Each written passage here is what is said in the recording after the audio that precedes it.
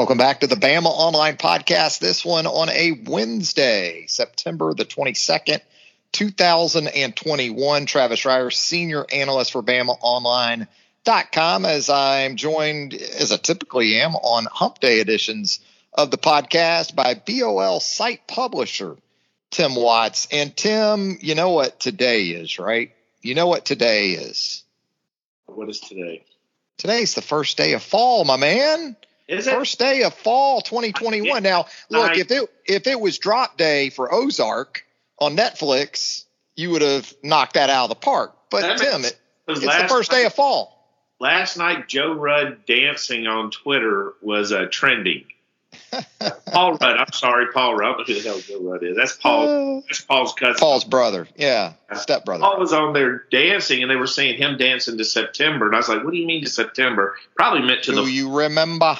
It might have been to the fall, but he was dancing, and he was. It was hilarious. But yeah, yesterday was Earth, Wind, and Fire Day. Yeah, I had no idea that it was the first day of fall. Rank the four seasons for us as we get out of the gates here on the Bama Online Podcast. Give us the Tim Watts seasonal power rankings. I mean, winter's dead last, so I can go reverse. Spring, summer. You like fall then? Yeah, it's all right. It's third. I'd rank it third. I'd go spring first. I did it reverse. Spring first, probably. Fall's all right. I mean, I like fall because my family loves fall. I got pumpkin spice smelling in the house for 2 weeks for my dog. Some chili. Good pot of chili. Yes, and yes, my wife loves to crock pot the living. Anything that can fit in there, she's crock pot. She's got these white bean chili. Pot roast. Yeah. Yes, we actually had that. Taco soup. You call yes, you're hitting on it all. White bean chili. If anybody hadn't had that, look at that recipe. So I like it. They love it. Me, I'm that guy who's saying it's too hot. I wish it was cooler. And then I'm that guy saying it's too cool. So it is a little warmer. So. Oh, I can't. You can't beat, I think, like mid to late October, man, because you get that confluence in sports too, right? You get the Major League Baseball playoffs and the World Series coming into play. And by mid-October, you're really getting into the college football and NFL seasons as well. It's a nice little merger there. Is NBA basketball going then? It's not. It's not. Yes, it's right there, and college basketball, obviously. I want to say that's the opening start to the NBA season. So there is a lot. You know, the sports wise, your cup runneth over. So yep. I like the fall concert season too. I'm a concert guy, as you know. So I got Counting Crows coming up in a couple of nights for the wife and myself. And then going to see Dead and Company over in Atlanta if you want to meet up on October 12th, because I know you're a big Grateful Dead fan. So maybe we'll get you on Shakedown Street over in the ATL. How about that, Tim? I haven't seen many concerts, but the ones I've seen are 5 stars. I saw Kiss in '77. Wow. My mom, which is one of the best stories in history. She's a very religious lady. My mom took me to a Kiss concert. I was 8 with my cousin Carrie. That's a good mom, man. Cece, and they were Kiss rocking and rolling. And my mom, pyrotechnics. Yeah. To be clear, my mom wouldn't take me today to see Kiss. At 50. Y'all pulled one over on Mama, probably. She surprised me. I don't know how. She thought she was going to a Pat Boone concert or something, maybe? 2 things I don't know. One, she surprised me, and why. And 2, why 3 weeks later she burned my Kiss dolls. Nice and fake service. Have you ever seen the movie Detroit Rock City? Yes. It is the best. It is great. Yeah. So your mom was kind of like the mom maybe in the movie? Yeah. Okay. But she took you to the show. Yes. Well, she took me. She burned the dolls she had bought me that are probably worth a couple of grand. And I said, what the heck? Like, what happened? What if you had those dolls now? Dude, those action figures, as guys like to call them. Yeah. She bought me. She burned those. Literally. I mean, she put flame to Kiss. Went up. So she burned them, but she did buy me the Stretch Armstrong. You remember that? Absolutely. Absolutely. Green monster that went. And Destructo. It wasn't a bad, at 8, it wasn't a bad trade at the time. But now, she cost us some money. I wasn't a big action figures kid growing up. Back in my day, we had like G.I. Joe and the $6 Million Man. You know, they were huge. And I tried, but I couldn't do it. I couldn't do it with them. I don't know. They just they're worth a lot of money now, though, as collectibles. I mean, if you got those type of things laying around, you need to hang on to them. I guess, Tim, we'll get into some football talk here at any time now. And we needed to get your reaction from Alabama 31, Florida 29. It was interesting being at the game Saturday. You get the full experience. I think if you were there, you probably have a different level of appreciation, or maybe even if you weren't there, but you've been in the swamp in some previous years, maybe your level of appreciation for Alabama getting out of there with a 2-point win is a little bit greater than if you haven't been in that pit, Tim. Yeah, we touched on that the last show. I went to the Auburn upset Florida in Auburn. Next year they went to Florida with Spurrier and Terry Bowden pretty chipper the whole offseason about, Spurrier was saying Bowden was lucky and all this stuff. They go to Gainesville, Florida's number one and a monster. And so it was an extremely hyped crowd. It was a great game. And, I told you my head was blowing. It felt like my head was blowing. Now, part of that was from the Friday night cuisine. But they absolutely, that's an amazing thing. For me, I look at the game, and I know it's true. I saw threads saying Alabama fans bored and they are spoiled. And they are, of course. Win a lot of games and stuff. But that's a game where Alabama never trailed.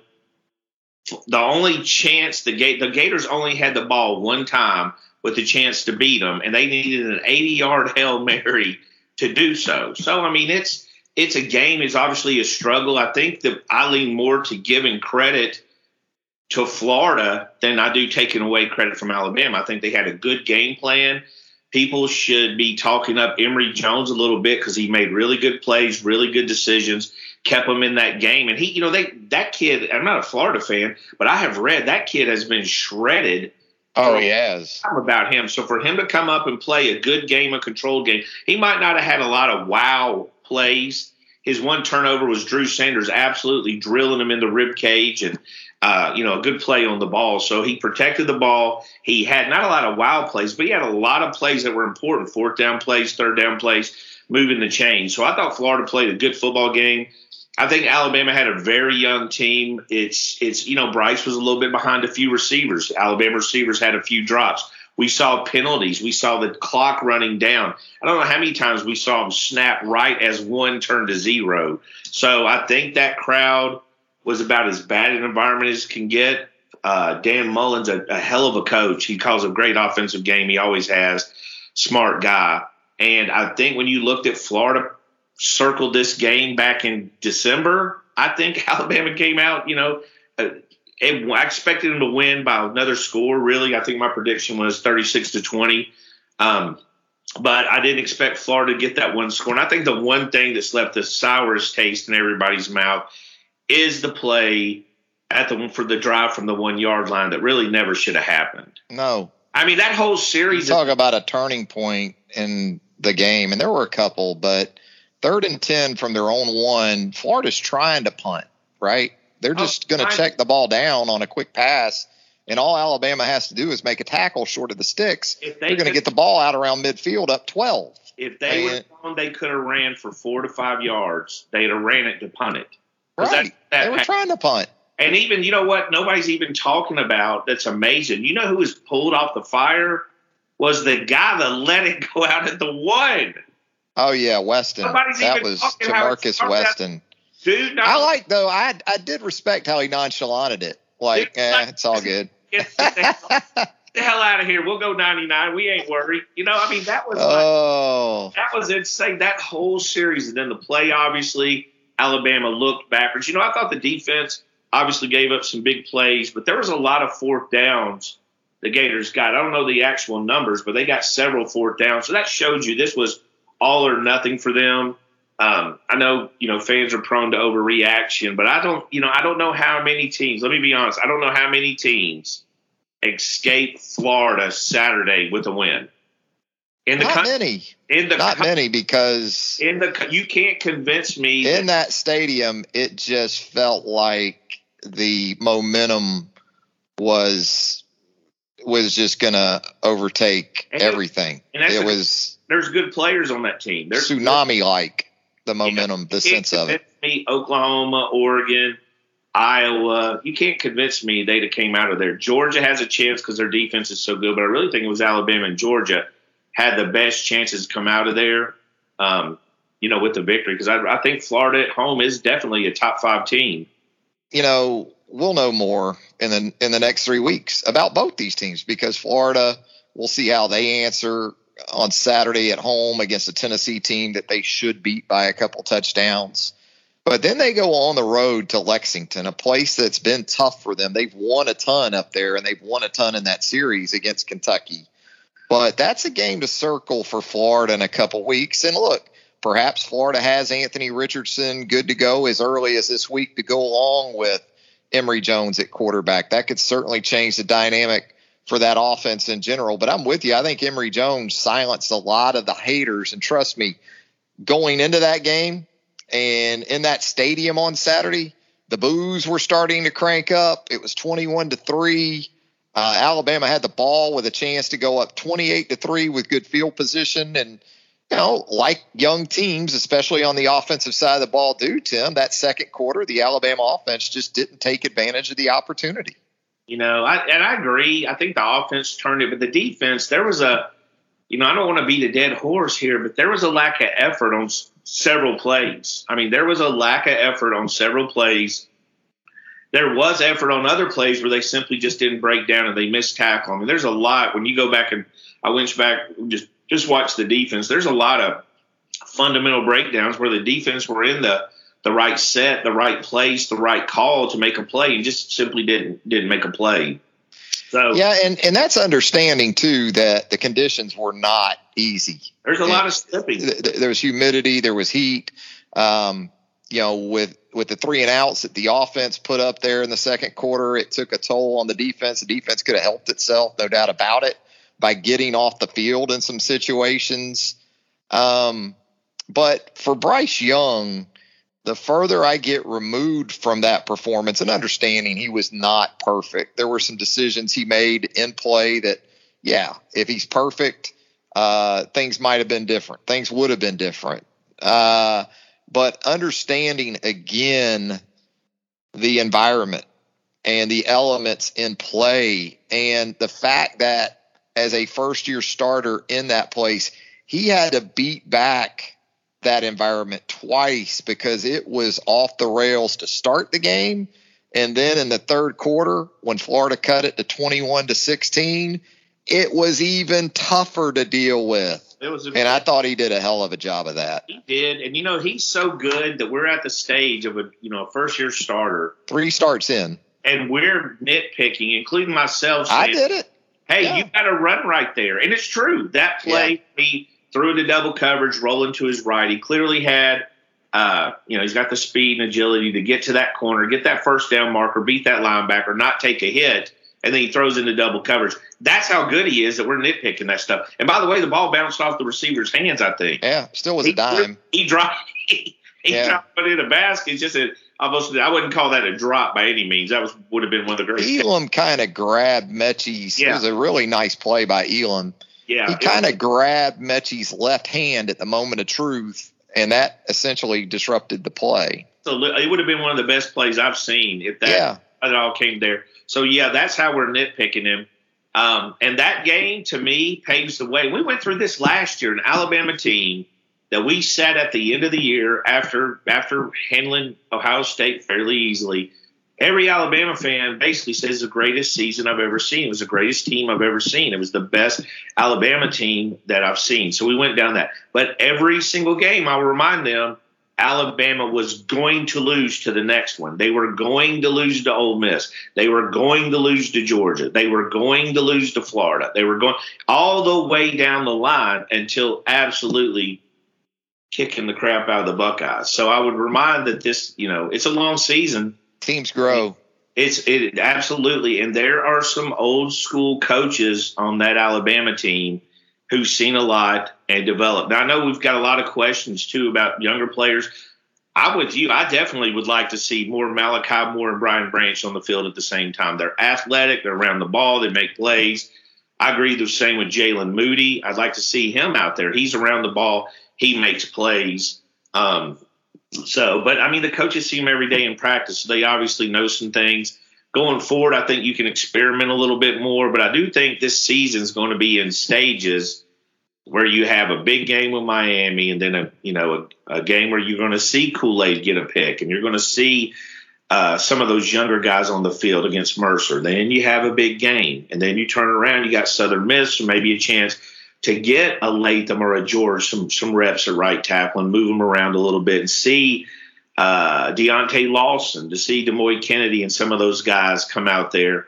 And then you got a big game with Ole Miss. So I think we're going to have to see this slowly in stages. But the end game for Alabama coaching staff is the first to get to the SEC championship and then to get to the college playoffs and then win the college playoffs. And I think they're okay doing it step by step. I know they can't win it all in Gainesville on week 3. No, it's kind of like golf, to use an analogy. You can't win a golf tournament in the first round of a 72-hole event, but you can damn sure lose it. And so Alabama was not essentially great at Florida, but it kept itself very, very much in the race. And look, if we're being honest, both for Florida and Alabama, that wasn't a divisional game. So the bigger games are actually still down the road when you talk about Ole Miss and Texas A&M and the Western Division opponents that Alabama has coming up. Likewise for Florida I talked about Tennessee, Kentucky, Georgia still out there for the Gators. So, and I'm with you, what you said from the outset. I tend to lean more. I anticipated a closer game. I think a lot of folks out there predicted a blowout, and then when it didn't happen, then what in the hell is wrong with Alabama? Well, I think it all depends on the perspective you had of the game going into it, as much as anything else. True. Yeah, I agree. I still think that it could have been another score game. Sure. After the start. But I do think that it's probably frustrating. You know, the thing about it is, and sports is so emotional, and I'm the same way. If Alabama's down 21-3 and win 31-29, Alabama fans are through the roof this morning. Right. I mean, what a great game. What a great comeback. That environment was so hard. But the fact they got up 21-3 and we're so used. You know, the thing about it is you see Alabama up 21-3 in a lot of games. You never really see Alabama win 70-7, right? They, like Miami, there's a certain pullback. Let's get through this game mentality, I think. Let's get on to the next game. I think we've always seen it at Alabama. And Florida, from a psyche perspective, did have the advantage of being just 9 months removed from playing Alabama extremely close in Atlanta. So a lot of guys on that roster, you know, they came away from the game back in December feeling like, you know what, we can play with these guys. So unlike some other teams in which Alabama gets up 21-3 on, it's over because from a psychological perspective, they don't think they have a chance. Florida had a little bit of an advantage in that regard, that it felt like, you know, we still can play with these guys, and maybe that played into it as well last Saturday down in Gainesville. Hey, Tim, I had hair of the dog on Sunday for my Florida-Alabama hangover. I don't think it was as beneficial as, say, like a Bloody Mary equivalent of football would be when we talk hair of the dog, but let's get into some Alabama in the NFL. I took in the Denver Broncos and the Jacksonville Jaguars in Jacksonville on Sunday, that quick turnaround.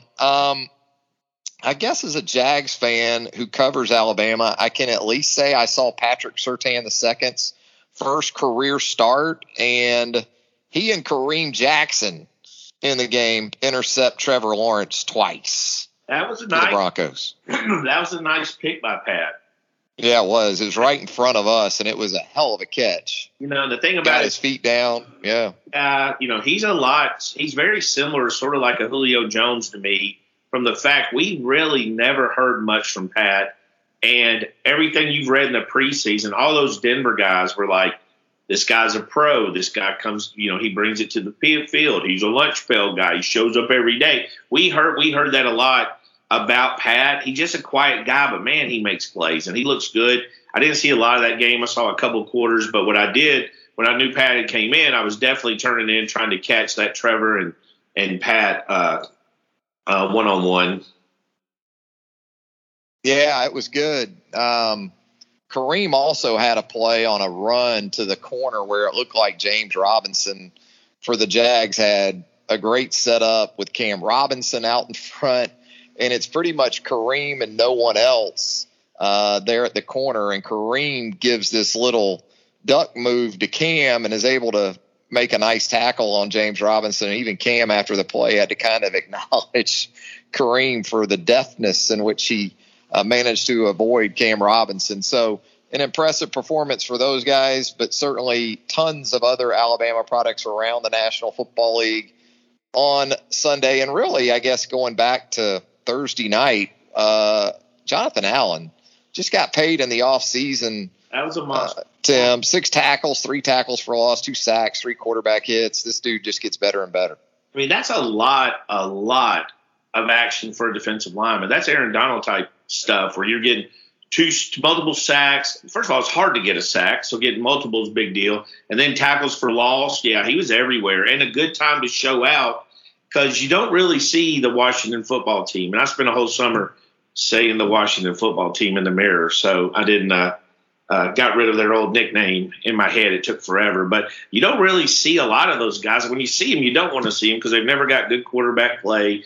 They've never got a good offense, but they've got a hell of a defense. And it's a fun thing. I like the coach. I like what they're trying to do. They're obviously going to have to get a little better offensively. But it was good to see Alabama guys, and that's a team that really values, the Alabama guys. On the flip, and also it was a great game, by the way. And then on the flip side, you had Xavier McKinney and Ragland were out there for the Giants. And, of course, the Giants have several guys, from the SEC. Also, Jeremy Pruitt, Jody Wright, who was at Alabama. So a lot of stuff happening there. Burton Burns, yeah. Burton Burns, that was a lot of Alabama players and former staff being in that game. It was a great game. I mean, I just did it. There you go. The Washington football team missed a field goal, but they had a offsides and ended up making it. So yeah, that was a tough one on Dexter Lawrence. And of course, Henry does his thing, which was the 2012 doubters. They were getting warmed up after that season opening performance, weren't they? And then first quarter we had Tractor Cito goes off in the last 2+ quarters against the Seahawks. We had people saying, what's wrong with Derek? And it turned out nothing was wrong with Derek. He had like 240 total yards. I mean, monster carries. And he was he's the freak he is. I mean, I don't know. There was a discussion on the round table. Is he the biggest freak I've ever seen? Or we've ever seen. I mean, at running back, I would say yes, right?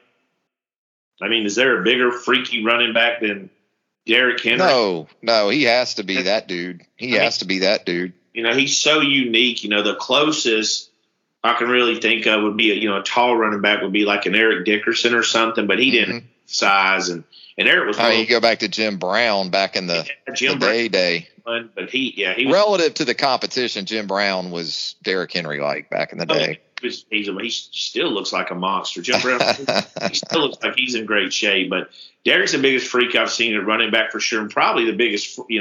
Definitely. We've seen a lot of like freaky type players at Alabama. Obviously, Julio's going to jump out there, but he's definitely up there. I was really, really, really happy to see Derek Carr actually throw over 30 yards. Yeah, I was going to ask you about that. You've said many times that not a good fit for Henry Ruggs III with Derek Carr and that offense, but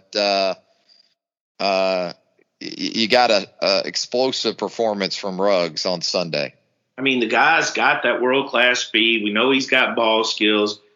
Carr, I don't think he has a particularly strong arm, and also I think he's going to err on the side of caution. He's that kind of quarterback where you really don't want him to turn it over. I'm not a huge Carr fan. I don't watching him on the field. I don't like him, to be honest. Does he wear eyeliner? I'm not sure, but he also has to have a different helmet. Dude, come on. When you throw a pass, every time you miss somebody, that receiver. I mean, if you want to wear eyeliner, that's fine. It just every time I see the dude, I'm thinking he's got to have eyeliner that he's kicking. There's definitely dark around his eyes, but I don't know. Every time it doesn't run, I guess. Maybe he fumbled a ball that hit him in the hands on the snap, and he yelled at the center. I mean, what the hell? I mean, a receiver, every pass he misses can't be the receiver ran the wrong route. I find it hard to believe that everything. He's just that guy. And I mean, they're good. The Raiders are good. They're a good football team. 2-0 now. Yeah, 2 really good games. 2 pretty tough opponents. Is Ben Roethlisberger washed? Is it over? He's done. I mean, who are you going to though? I mean, I'm telling you, I don't know. If you're Tomlin, you going to Dwayne Haskins? I'll tell you what I'm doing is I'm waiting for Green Bay Packers to lose another game, and I am making a trade offer for Aaron Rodgers and letting the Packers put this season on Jordan Love if that's their future and just let it ride. I mean, why would you lose Aaron Rodgers at the end of the year for nothing? Yeah. And there are teams that Aaron Rodgers can step onto, and they're instantly no playoff to playoff, and that's probably the Steelers. It's probably the Saints. There's several teams that Aaron Rodgers that could trade for him, even in the middle of the season. Even in the middle of the season, they could trade for this guy and make a move. And by the way, Najee had a pretty good game. Yeah, he did. First touchdown, right? Yeah, the sledding was a little bit hard, but he had 5 or 6 catches, close to 50 yards. Minka's not getting enough press, but man, that's a bad man. He is. We talk about Alabama DBs every week. Eddie Jackson had a low-key, really nice game against the Browns for the Bears on Sunday in that win. Absolutely. Minka's just always been my guy. Ronnie came back from a suspension. He did. That was a good game. You know what, though? That Chiefs assistant coach needs to keep his hands to him damn self over there on the sideline. I agree. That play, Ronnie can't do what he did, but what the hell is the assistant doing over there, putting his hands on people? The way I saw it, I thought that Ronnie went to step over the guy.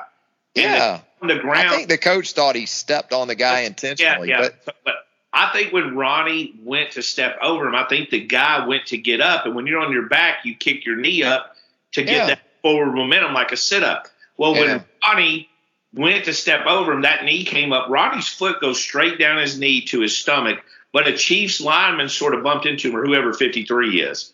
And the coach saw Ronnie. I don't have a problem with the coach sort of like, hey, get off of him, but don't shove him with malice. No, you can intervene without. Yeah, you don't have to. Doing the 2-hand shove. You don't have to shove with malice, especially a guy that can rip your head clean off your shoulder. Yes. So they didn't. And Ronnie can go from 0 to 50 pretty quick, by the way, if you haven't noticed. Right there. I mean, your normal reaction would be like, an adult attacking you, you really have to really get up in your 30s for that to be something you expect. But when you're a kid, you don't expect somebody random at Walmart to yell at you. And when you're on the football field, you don't expect a coach to shove you. So Ronnie Ronnie told me I want him to have my back in the fight because he reacted pretty quickly. I mean, it wasn't a big deal. It was a huge game, great game, almost a Super Bowl atmosphere, especially for the Browns, who were beyond hyped.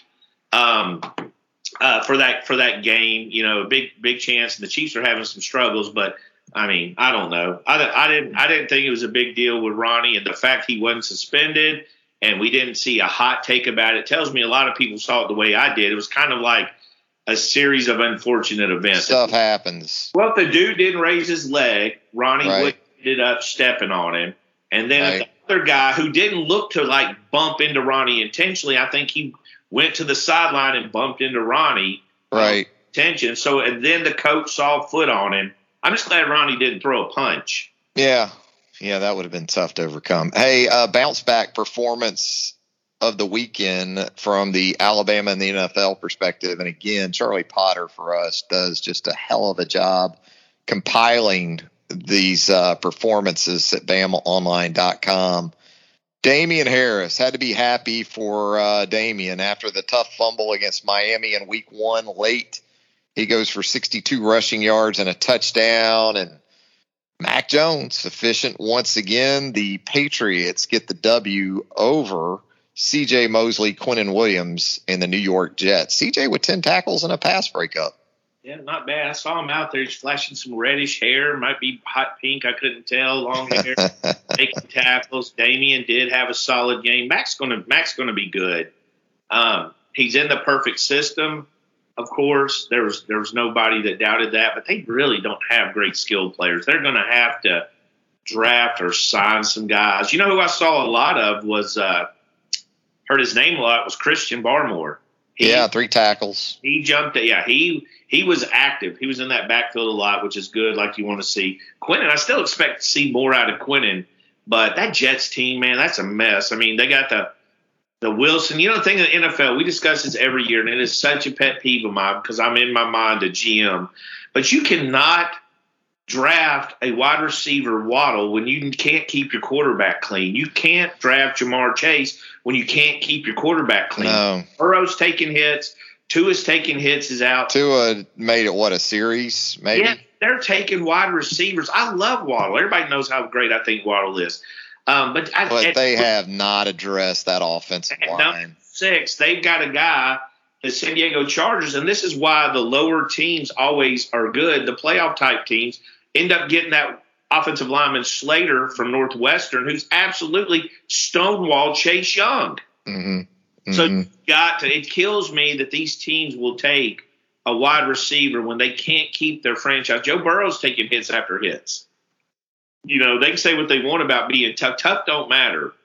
You take enough hits, you know, it's like any bar fight. You take enough hits, you're going down. So yeah, you got Jonah Williams starting at left tackle for those right. Bengals. Yeah, so they had that's absolutely, they could have added a tackle. And then the best thing is what I was reading is that Joe Burrow really pushed for Chase. Well, yeah, he did. He's a kid who wants to throw touchdowns. He doesn't realize getting. Yeah, if we're playing 7-on-7, hell yeah. Yeah, well, I'm going to say the Jets taking a quarterback without. I mean, the Jets are. I don't know. The Jets would need to restart they'd have to redo the draft like a fantasy team to give them a chance. And the Giants are another one. I don't know what. For those teams to be in New York and be that high profile, and what's it been? I mean, the Jets haven't won a Super Bowl. Well, the Giants went top 10 for an offensive tackle out of Georgia 2 drafts ago, right? Andrew Thomas. 6th for a tackle ranked 3rd, 4th, or 5th by most people, and that had several guys who were out playing Thomas. And Thomas is having some issues. Mm-hmm. You know who else is having issues on the offensive line is Alex Leatherwood. He's having penalty issues, although last week, 2 weeks ago, they're at the 1 yard line. Going back to my guy David Carr, they're at the 1 yard. He goes hard count. He goes hard count. Got Alex. Yeah. Why in the hell are you hard count? That was some look at me ish, if you ask me, by the quarterback. You know, we discussed. Watch me hard count him here. Watch me hard count him here. From for what? What are you hard counting him for? 6 inches? Yes. Well, and it's a quarterback draw. And the other side is you go back to the 6 with a false start. Absolutely. You got him. It was Alex, but you got him. But I still have always thought Alex might project better on the interior. I still kind of think that. James Carpenter all over again, I think. I could see that. But a good week for the NFL. I mean, he's hard to – you know, Mac, I'd really like to see Mac Jones, and I think they'll start to put those pieces around Mac because they have some pretty good things. Now, I don't love their offensive line. You know, the thing is, like, when you look around the NFL, like Jalen Hurts is in a good position. That Eagles offensive line is pretty solid. They got that big rugby player. Have you seen him at left tackle? Yeah. That dude went left to block a guy going wide, and another guy came inside, and he just chest shoved him to the ground. I mean, literally, he just reached out with his right hand while not looking and shoved the grown man down. Was very impressive. So you got to have that offensive line. I mean, you'd know if I was ever secretly a GM, you'd know because you'd be like, damn, that team took 7 offensive linemen this year. I don't have any of Tim's picks on my fantasy team because they're all offensive linemen. Yes. Where's Tim at? They're drafting for that team. So I think that's but I do think Mac has easily been the best rookie quarterback. I don't even think it's a discussion, actually. I mean, there's been a world of difference. But, again, he was in the perfect system to walk into that. It's a quarterback-friendly system, the way that Belichick and, you know, they go about their business there in New England. They want you to be, first and foremost, just efficient, take care of the football. don't put us in bad spots and, a couple of 3 times a game deliver for us. And he's more than capable of doing that. He can do more. And I think in time he will. But right now, just in terms of efficiency, when you look at Mac's numbers in comparison to Zach Wilson and Trevor Lawrence, it's not even close, because I can tell you as a Jaguars fan, what Urban Meyer and the offensive staff in Jacksonville is asking or hoping that Trevor Lawrence can do to this point isn't in touch with reality based on the personnel around him at all. And I think a lot of it goes back to Urban not used to losing. So he's not patient enough that, okay, this is who we have to be right now until we can be what we want to be. He wants them to be something offensively right now, Tim, that the Jaguars simply are not capable of being. Whereas in New England, that's very realistic. It's very achievable what they're asking Mac to do at this point. I agree. And, Urban Meyer has walked into really good, like Ohio State. Absolutely. He walked into Ohio State. They had a ton of talent. He walked into Florida. Ron Zook knew how to recruit. They had talent at Florida. He walked into Jacksonville, and they ain't got nothing. Every first-round pick is playing somewhere else. It seems like. I know the quarterback's gone. Jalen's gone. Leonard Fournet's gone. I'm sure there's, the defensive end with a lot of Ngakoue. Yeah. He's Calais Campbell still making plays, but absolutely. In Baltimore. Yeah. They're in a complete rebuild, and it's definitely really you want to be playing for another top 5 pick while getting experience. Winning's the last of your worries. Yeah. You just want to keep your guys healthy and develop something and not, totally shred. Trevor Lawrence is, shred Trevor Lawrence's confidence. He's 14 of 33. Yeah. Well, and they're asking him again to do things that he isn't ready to do at this point in his development. And even if he was, the people around him can't do it on the other end. He doesn't have a true number 1 receiver. He has an offensive line that is suspect at best in the ways of pass protection. So what we've seen through 2 weeks with Urban Meyer has only fueled the speculation that his shelf life in Jacksonville may not be all that long. I really think, and we'll move on from this after that, but I really think they need to get Shenault more involved. They try to. Dicker. I think Shenault, he flashes at times. I'm not sure if he's a feature guy. I'm not sold on that yet. He might be. But for now, they need him to consistently make some tough catches, and he hasn't done that yet. Maybe he will, but they got the issues in Jacksonville, no doubt about it. We're going to head to a break. When we come back, we'll get more into some Mississippi recruiting, and we will go headlong into the BOL Roundtable mailbag. It's a full mailbag this week, Tim. We could literally close out the show with that, and in large part, that's what we're going to do when the Bama Online podcast returns right after this. This episode is brought to you by Progressive Insurance. Whether you love true crime or comedy, celebrity interviews or news, you call the shots on what's in your podcast queue. And guess what? Now you can call them on your auto insurance too with the Name Your Price tool from Progressive. It works just the way it sounds. You tell Progressive how much you want to pay for car insurance, and they'll show you coverage options that fit your budget. Get your quote today at Progressive.com to join the over 28 million drivers who trust Progressive. Progressive Casualty Insurance Company and Affiliates. Price and coverage match limited by state law.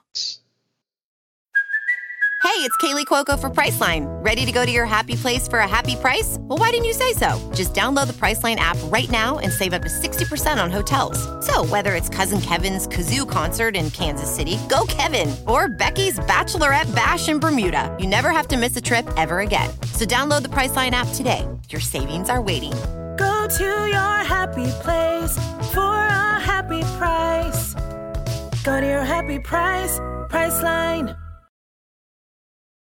Back with more of the Bama Online podcast. This one on a Wednesday, September the 22nd, 2021. Welcome fall. Welcome to fall officially. Travis Schreier, Tim Watts taking you through the latest edition of the Bama Online podcast. Tim, you got an Alabama two-step with Mississippi schools coming up in the next 2 Saturdays. Southern Miss visits Bryant-Denny Stadium Saturday night for a 6:30 Central kickoff. That game will air on SEC Network. And then, of course, the much anticipated return to Tuscaloosa by Lane Kiffin, Ole Miss head coach, as the Rebels surging more and more the narrative involving Ole Miss as a potential college football playoff contender as early as this season. Hey, based on what we've seen around college football so far this season, why not? Tim, I'm sorry. What we want to get into, some of the history of Alabama recruiting the state of Mississippi under Nick Saban. You know, you go back and you think about it. I know you can tell us so much about this. There's been a real concerted effort. And I guess when you look at the state of Mississippi too, you have to break it down more so than other states by junior college recruiting and I guess high school recruiting. Yeah, you know, I went back and there's been, you know, the thing about it, you know, that saying is the juice worth a squeeze. I would say I'm not sure Mississippi's been working. I know. Yeah. They've got guys, and I went back and looked. Obviously, they've hit on big guys. Raekwon, Norwood, who's you and I, one of our favorite receivers we've seen at Alabama, came up so clutch in the 11 national championship game. Got a cup of coffee in the NFL. Anthony Steen was a small school private guy that did really, really well. And you see Byron Young out there now. But for the most part, a lot of the guys just really hasn't panned out. I mean, they signed Kadarius Callaway, who transferred before the season started to go to junior college. So there's been like 2 or 3 of those kind of guys too, hasn't there, from the state of Mississippi? Yeah. Rod Woodson going back was that kind of dude. Yeah. I mean, it has, you know, but you look, I mean, you start adding in the junior college guys and you've got Isaiah Buggs is one that did well. Savion Smith was the guy. Terrence Cody. Cody. Yeah. Those are Daquan Menzie, Quentin Dial. Yeah.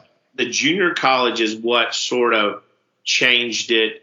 You know, when you look at the recruiting more than the actual guys. I mean, obviously Raekwon Davis was a huge guy, but you see a guy like Brandon Turnage who ended up leaving.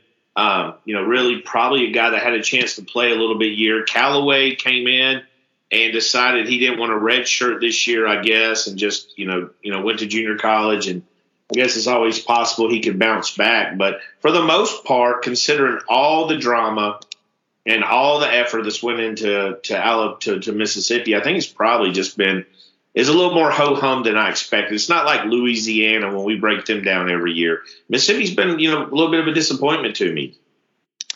And with that, let's get into the roundtable mailbag, and we'll start with Crimson D247, who, as you alluded to earlier in the show, asked about some of the younger guys on the offensive line that we think the staff should roll with, given the current status of the offensive line. I think you touched on it too. Game like Saturday, another opportunity to perhaps see a good bit of Damian George, maybe J.C. Latham, who we've seen working at guard here of late, in addition to tackle. You know, I may be in the minority on this. I thought the offensive line was pretty much fine against Florida. Now, you didn't like the goal-to-goal situation there in the fourth quarter when you have an opportunity to put the game away and you're not able to punch that in. But on the other side of that is that when Alabama needed a first down with under 3 minutes to go Saturday in Gainesville, they were able to do that by running the football. So, you know, I think, again, some of the names that we've mentioned, George, Latham, right now when I think about possibilities in relation to the current 5 that's out there, those would seem to be at the top of the list. But I don't get the sense right now that there's imminent change coming to that first group, Tim. Yeah, I don't know if there's, you know, the coaches obviously have a lot more. They see these guys a lot more than we do. Me personally, as a recruiting guy, I've seen a little bit of George, and I like what I saw. So I like to see a little bit more. Obviously, we want to see Brockermeyer and Latham work themselves in. For me, it's more about planning for the future and getting those guys reps when they can, which is what I hope with Southern Miss. I thought the line played okay. I think Florida had a good. I felt Miami had a good defensive line. I think that was our only unit I felt that was pretty solid. And I think Florida had a good defensive line, a good active defensive line. But like you said, when they needed to run the ball, they ran the ball. Every time in that game Alabama needed to score, they did score. I felt like pass protection was really good. I didn't see Bryce getting, heated up that often. He was sacked twice. One was an intentional grounding on his part.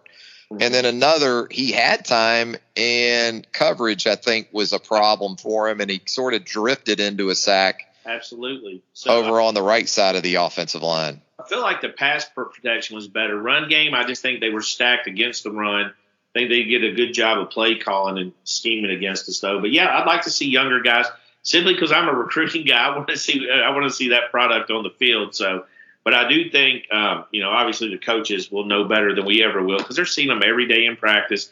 Not for they're seeing them at length at practice. So I'm assuming they, I have no reason to doubt they're putting their best team on the field. Yeah, and look, I'm going to say this for Bryce Young too. We talked about him drifting into a sack at Florida. He spares the offensive line some sacks at times too, with his ability to climb the pocket and extend plays. No doubt about that. Jared Burns, our guy here on the Roundtable message board and in the mailbag. What are Alabama's odds with Cormani McClain and David Hicks, Tim?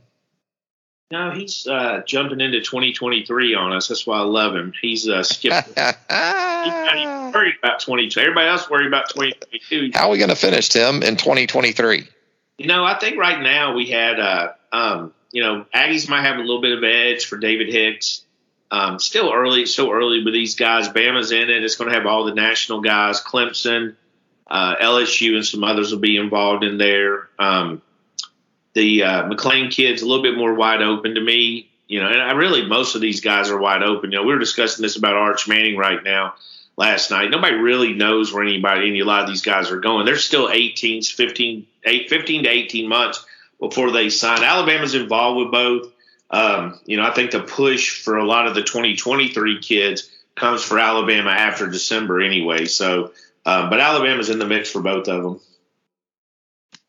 Jared also asks in the thread, is Slade Bolden still the starter in the slot when Alabama plays LSU in early November? That's an interesting question because we've seen more and more of JoJo Earle in the slot. Slade, of course, had the drop of a sure touchdown pass against Florida in that wild third quarter on Saturday. It ultimately got covered up got taken care of, erased by a Brian Robinson touchdown run on that same possession. But, Tim, we do see more and more of JoJo Earle not only in the slot but also on punt returns. And I think Alabama's in a good spot with both those guys. But I also believe for an offense that at times struggles to produce explosive plays, the easy touches that you can get Earle and he can provide you with more of that is probably going to get harder and harder to look away from. Yeah, I don't know if he'll be the starter. I think Slade's did something the coaches like. They probably like the experience. They probably like that he's an upperclassman and all that stuff. But I think you're definitely going to see JoJo get more snaps. And I think that was inevitable. I don't think it's so much necessarily about Slade Bolden. I think JoJo's that good, that's explosive. And if this kid had been on campus in January, in mid-year, I think there's a chance he very well could have been a starter when all was said and done. You got to remember, he just got here this summer. He's figuring a lot of things out. But the guy is very explosive. Brings a little bit of twist from the Mechie, the Jameson Williams. He's a little bit different than those wide receivers, so it gives him a little bit more variety. So I don't think it's so much about Slade. I mean, it's obviously the drop. Everybody's going to drop passes. I mean, that's a terrible one to drop. But at the end of the day, it didn't haunt him. But I think when you look for explosive plays, JoJo's definitely has a better chance of that than Slade does. I think Slade has to maintain that sort of rep as being dependable. And so the drop against Florida can't be something we see a continuation of. Because last year he had a couple of turnovers that kind of he did put the ball on the ground. So as those mount up, you can't be the lunch pail guy and forget your lunch. Right. And if Earle is dependable on top of the explosiveness, that's where the switch could come into play. Jared Burns with another one. Do all three of Byron Young, DJ Dale, and Justin Aboigbe return for their senior years in 2022? To this point, I would say they're all three back. Yeah, unless they're just ready to get going. I mean, I don't see first day, maybe even second day grades for those guys for 2022. I still think Byron, he flashes that potential sometimes. Dale's just sort of a space hog. He gets in there. You don't really hear his name a whole lot. But Byron's going to flash a little bit. And I think he's a guy that really is going to benefit as this season goes on. I think you can see a little bit more of that. How Christian started out a little bit slow, but we saw flashes. And then he sort of, towards the end, really was playing consistent or better football. So I think we could see that out of Byron. I hope he's the breakout guy in that group. Freddie83 asks, what do you think is up with the D-line development? Have we missed on evals, or is it an effort technique thing? Also, do you believe it can be corrected? Last thing is, do you think any of the young receivers besides Earl will become significant as far as production goes this season? I think the play of the defensive line obviously is a hot button item this week following Florida's 258-yard rushing output against Alabama last Saturday. Prior to Saturday, I thought the trend had been with that defensive line, especially that group of third-year players, that they had evolved and become what you would expect them to be. I think part of it, too, is you give Florida a lot of credit, and some of it is technique, I would think. I don't think as much of it is just outright effort, because if you're not giving effort with the depth Alabama has along its defensive line, you're probably not going to be on the field a lot to begin with. But what you did see, and you talked about this with Byron Young in terms of how he can flash from time to time and make some plays. But in a game like last Saturday, it's not about making plays. You got to play the technique. You got to play your gap. You got to play with leverage. And you saw Byron a couple times get a little bit high, maybe try to do a little bit too much on his own, and he paid the price. Like on Malik Davis's 26-yard touchdown run, Byron got hit with a double team that rolled him up about 4 yards out. Dale got kicked out. So, I'm sure for Freddie Roach, Tim, the last few days has been about going back to fundamentals at the base level. This is what we got to do in our gap. This is what we've got to do from pad level perspective. It's stuff that really, frankly, 3 years into this, you don't expect to have to sort of resort back to with a veteran group. Yeah, I think this team still a lot of learning going on, even on the defensive side of the ball. I still think the defense is going to be good. Again, I saw a lot of to me, that game was just really, missed tackles, weird play. There was a lot of position. It was almost a mixture of a player not making a play and then a call that probably wasn't as aggressive. I don't know the X's and O's like a Nick Saban does, but obviously Nick Saban felt they had a pretty good game plan. But he did say with the Emory Jones and the option, it took them out of some stuff they wanted to do. So obviously they had a good enough game plan to counterpoint it. The gashing of the running game isn't just on the defensive lines at Alabama. There's linebackers that were missing tackles left and right. Yeah. Making plays to take a 2-3 yard gain into an 8 yard game. It's not just the defensive line that was poor against the run. It was also the linebackers. We've evolved because of the passing game so much, Tim, to twitch and 225-pound inside linebackers. The Terrence Cody's of 10, 12 years ago, they're extinct. You don't see as much 350-plus interior defensive linemen. But Florida showed you that you better still have a couple of those dudes, either at the linebacker level and or your defensive front. And it's also why, like even in this most recent recruiting class, Tim, you saw Alabama take some big dudes. Tim Keenan being prime among those. Look at this latest class with Jaheim Otis. It's a 370-pound dude. There's still a place for those guys, Tim, in football. Absolutely, especially situational. Obviously they're not going to be a 3-down guy, but in goal line, a 4th and 1. If you can take a 4th and 2 and clog your middle, you're relying on them beating you outside probably, and that's where you're going to have to count on your linebackers to make plays. And if you've got athletic guys like Drew Sanders and Anderson, you've got a chance to stop that play. But if they've got the option of plugging that thing up the middle, so it's a lot more difficult. And I thought Drew, I don't know about you, but I think Drew's getting a little bit better each week. He's still a little bit, he'll get out of position, which I think his MO last year because he's such a fine ball, get ball. Mac Wilson was that way. He played a screen perfectly Saturday. They were in zone coverage. He saw it early. He comes up and makes a stop for like a 2-yard loss. Then he plays the option incorrectly. That's kind of where he's at, like you said, in his development. But he's going to be really, really good. And physically, he's not where he's ultimately going to be at this point either.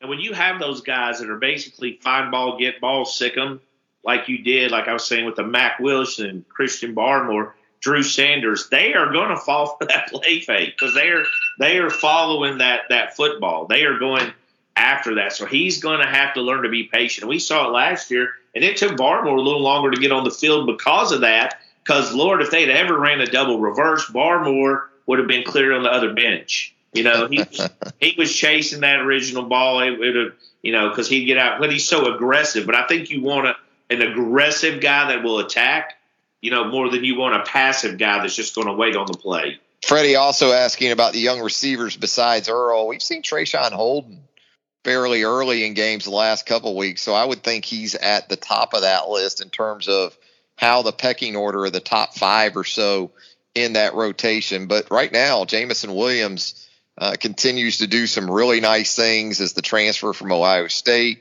Mechie with not his typical game against Florida, 7 catches for 42 yards. Now, Mechie did draw like 3 pass interference penalties on Florida defenders, so you have to take that into account as well. But, yeah, right now it's very defined in terms of the top 3 or 4. The thing with Holden, does he not look the part? Oh, yeah. He rolls out there. He looks like, do something, young man, do something, young fella.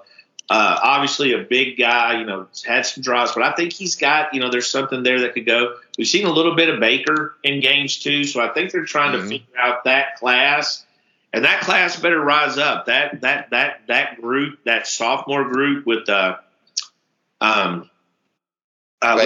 and Holden and Caillou Jones-Bell. Yeah. They better come with it because not only is there a true freshman group, who's Hall and Brooks. There's probably going to be some guys coming in this class that's going to be able to push that envelope as well.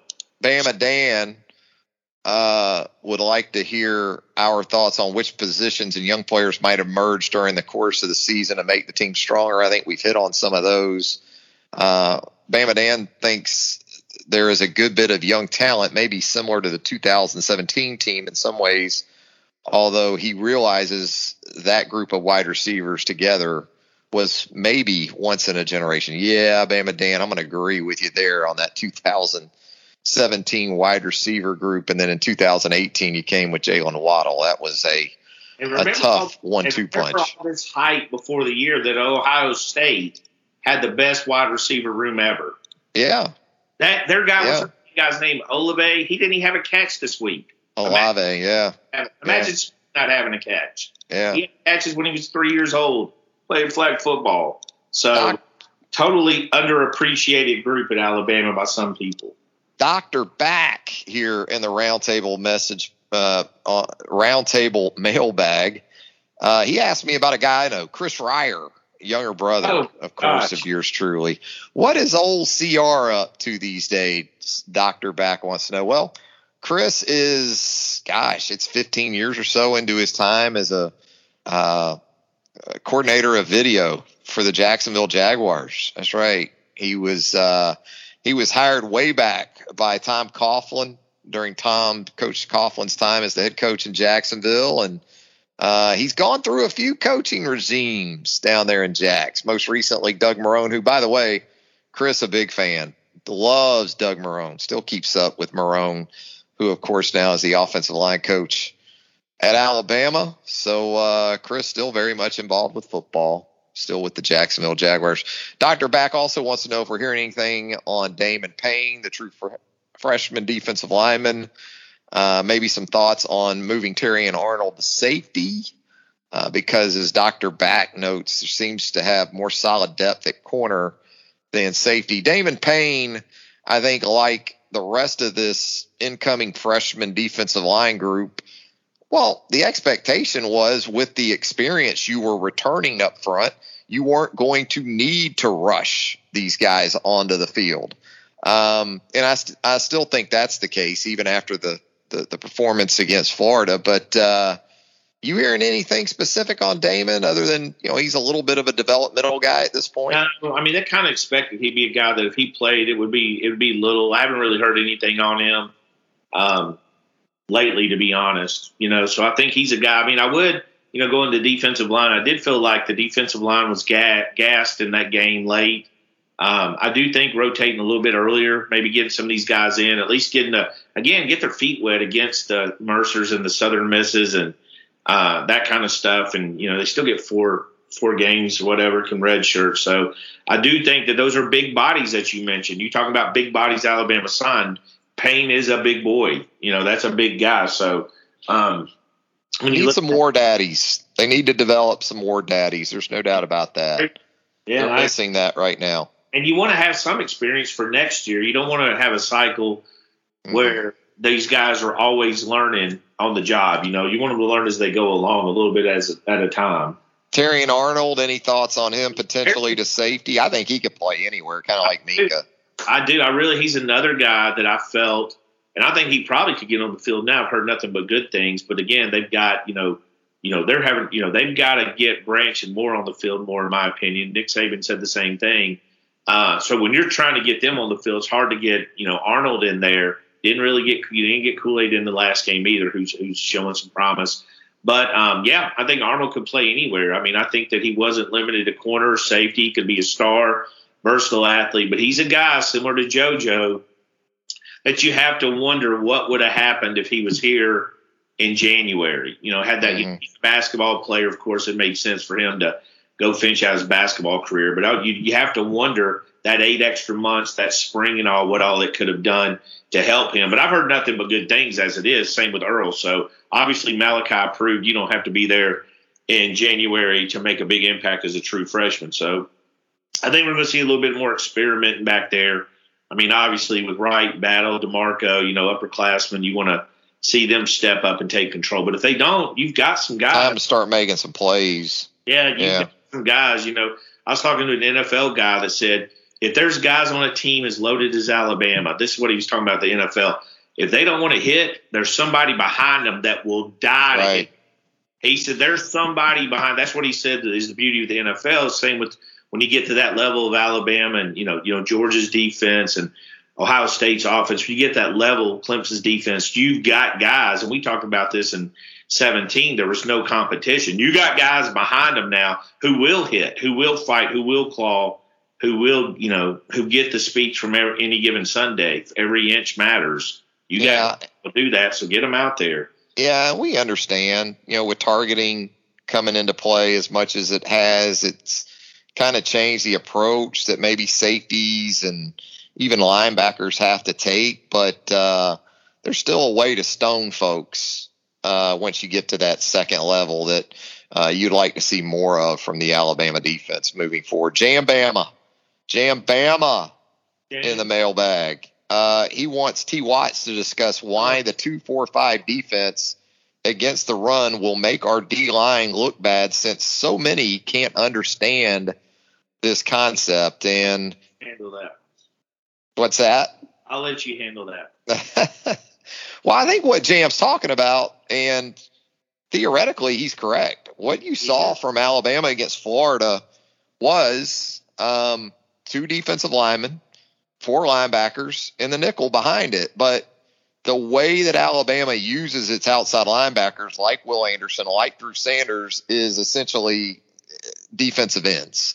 Now, that can be tough against run-heavy offenses because we're still talking about guys that are in that sort of 230, 240 range from a size perspective. So you're giving up something against run games, especially those that are versatile enough to get downhill on you a little bit. So you're working with primarily guys like DJ Dale, Byron Young together. We saw Fedarian Mathis, Justin Aboigbe.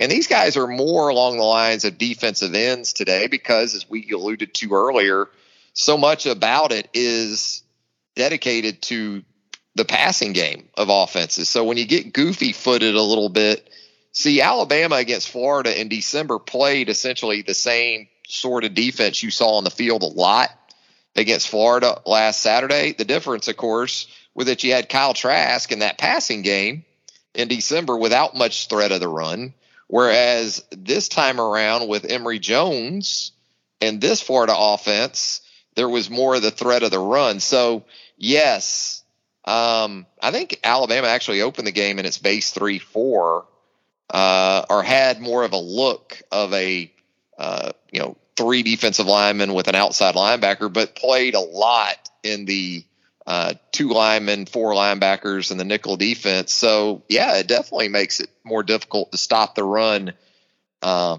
in general. No doubt about that. Jam Bama also wants to know, Tim, is Isaiah Hastings a dancing bear? No, I like this film. I really like this film, and it reminded me of Christian Barmore when I first saw him. I was a huge fan of Christian, and a big guy that can move, who's active. Look, defensive linemen by nature, the smart ones, including Deron Payne and a lot of other people that watch their game film, are always disappointed about the dumbest shit, to be honest with you. They're like, he don't chase the other side of the field. He don't hustle in every play. When you're 320 pounds, you really don't need to be chasing a sweep to the other side of the field, especially when you're also an offensive lineman on that same team. So defensive linemen are harshly criticized with their high school film. What I look for, are they active? Do they chase the ball? Do they smell the ball? When they're getting near the ball, are they killing themselves trying to get that? I see that in Hastings. I saw it in Barmore. I saw it in Deron Payne, where I had people worried about, was he too heavy and all that stuff. When it was the summer before his senior year, stuff that doesn't really matter. Big guys play in shape. But, yeah, Hastings is a guy. It's got that flash. He's got that. There's a lot of defensive linemen I'll see ranked high who all they basically do is leaning on somebody and making tackles. And the one that really confuses them is when they grab a running back and sling him. They all think that's a big deal. It's not really a big deal. But when I see guys that pop, those are, the film I put on Bama Online was 3 high school games. That's an active guy. That's an active big guy. There's no doubt there's probably some plays he takes off, but between plays, which is very normal for a guy that size. But what I saw just on the highlights, yeah, I liked him a lot. He's not going to get the Timmy Smith dancing bear label. Timmy's about to lose it if he don't get in here and make some plays. Yeah. Timmy's about to be sitting in a chair, not used to dance bear, if we don't see more Timmy. But yeah, he's got the potential. He reminded me of same feeling I got when I first watched Barmore. I got with Hastings. Like, dang, this guy's pretty freaking good. Lastly, from Jam Bama, he wants to know best comedy sitcom of the 1990s. What's at the top of the list? I'll go very unpolitical correct and say Married with Children. And Damn good.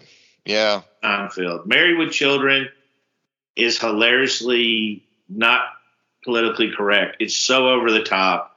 It is a crazy good cast. Al Bundy, Pagno's daughter, crazy good. That would be one I love. I mean, there's some sprinkled in. I was looking at the time frame.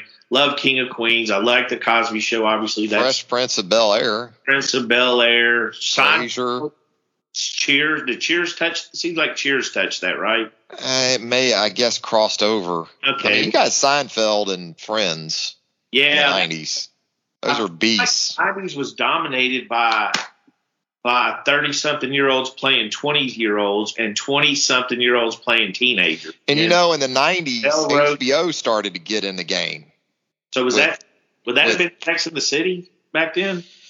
I think it might have been, but I mean, you had HBO getting in the game. I got engulfed by the HBO programming with The Sopranos and 6 Feet Under and stuff like that. It just it overtook me. Yeah. That was a good era, but I do remember Melrose Place and that was 90210 late 80s. Yeah. Yeah, well, okay, that was I know right at 90. Yeah, I think you're right. 90210 had a bunch of 30-year-olds playing teenagers, and I mean, I'll never forget the Andrea girl. I always thought maybe one of the Melrose Place shows, you'd have some overlap, right? somebody from Melrose Place is dating one of the 90210. Didn't you have Saved by the Bell in the 90s? Does that count? That sounds right. Saved by the Bell sounds right. For the kids. Oh, about the James Vanderbeek show. That had to be the 90s, right?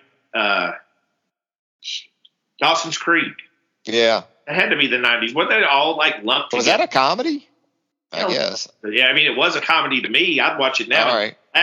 The Sopranos was a comedy to me. It absolutely is. Let me tell you. Funny as hell. I mean, if you don't laugh at Paulie Walnuts and Chrissy, I don't know what's wrong with you. Well, my second son, who's sort of into that gangster role, we started watching Sopranos with him. Mm-hmm. And I told Heather there's a spinoff show called Lilyhammer. I don't know if you've seen that. Yeah, it's kind of like Syl goes over to started it with Heather. Europe. Yes, it's amazing because we just finished some Norwegian show called Norsemen, which is like a complete comedy of the shows that are so popular, like Vikings. So when we finished that, we're watching. It sort of crossed over. We're watching that. Had a female in it lead who was also in the Lilyhammer cast, but we're watching Sopranos, and he's so funny on Sopranos. So I told Heather, I said, actually, there's two people in the show, Lilyhammer. I don't know a lot of people that's seen it, but I watched it back in the day, and to me, it's just hilarious.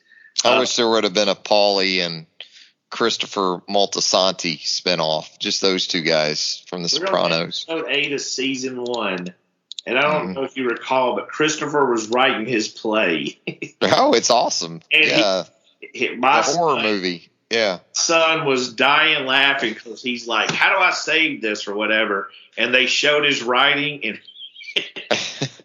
he was spelling that's not even a third grade level. No. He was ED. He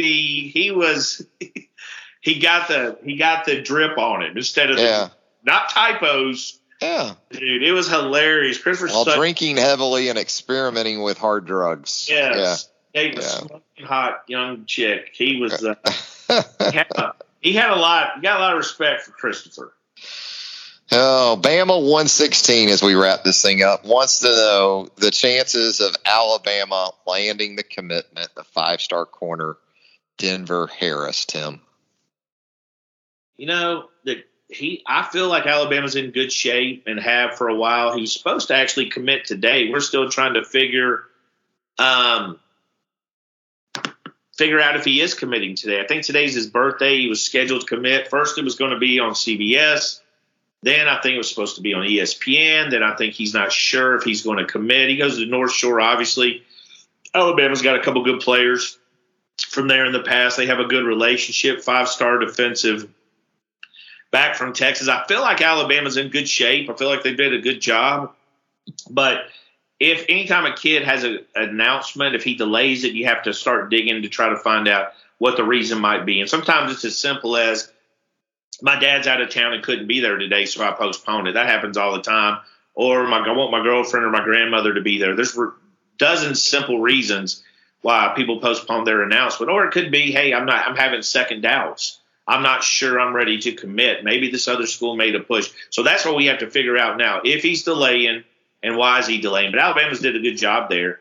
I mean, have been recruiting him. Carl Scott laid the groundwork, and the new DB coach was recruiting him at Texas, so switched right over. Jay switched right over when he got to Alabama, still recruiting him. So they've got that relationship there. Now it's just down to what's the kid want to do and when's he want to do it. But I feel like Alabama's did everything they could there. If I make a prediction, it's still Alabama, but it's not something I feel like is 100% lock. If he commits today, I feel like it's Alabama. And again, this kid's pretty quiet. He could do anything, as we've seen. But I do think if he postpones it, again, with anybody that postpones it, we have to look a little deeper. We did the same thing with Jake Pope, who I felt Alabama was in really strong position with, and then he kind of slowed down the date we had he was going to commit, so we had to reevaluate. So I think Alabama's did a good job there, and they're in as good a shape as they could want going into his decision, although that doesn't mean he's a lock. And with that, we thank Bama 116 and everyone else who contributed to this week's Roundtable Mailbag for the latest edition of T. Watts. And TR, Tim, I think we're good, man. What do you think? Hey, this was a good one. Yeah, I think broad spectrum we covered here. We did. For sure. No doubt about it. We got around 90s sitcoms to what the hell's wrong with the Alabama football team. Sitcoms. I just did 90 shows. Okay. But for the record, Dawson Creek was supposed to be a drama, but it literally is a comedy if you watch it right now. There you go. It'll make you. It's one of those movies like they're so serious you'll laugh your butt off. But it was supposed to be a drama. I just was going with all dramas. Okay. All right. Like the Cosby Show is a little bit of a drama, but nevertheless. Yeah, it turned out to be a real drama later on. We'll do it next week. We can sounds good. Miss and why they had first downs in that game. Yeah, we look forward to it. Tim, as always, thanks, man. I appreciate it, brother. See you guys on the round table. Hey, subscribe to the Bama Online Podcast if you haven't already. Simple as a click or two. And if you leave us a rating and a review while you're there, we would definitely appreciate that as well. For site publisher Tim Watts, Travis Reier, thanking you once again for joining us right here on the podcast. And, of course, right there at BamaOnline.com as well. So long, everybody. This is Tony Kornheiser's show. I'm Tony. You expected someone else? So what exactly is the show about? I don't know. It's a sports show nominally. Football's over, but we're finally at a point where things matter in college basketball, and baseball season is on deck. Greatest three words in the English language, pitchers and catchers. We have some of the best voices come on and explain what matters or what makes an upset, like Ryan does, 9/8. No, that's not an upset. No, yeah, it is, Bob. And if you're lucky, I might just tell you about my search for discounted sleep pants or my worries about what my dog just ate. Listen on the Odyssey app or wherever you get your podcasts.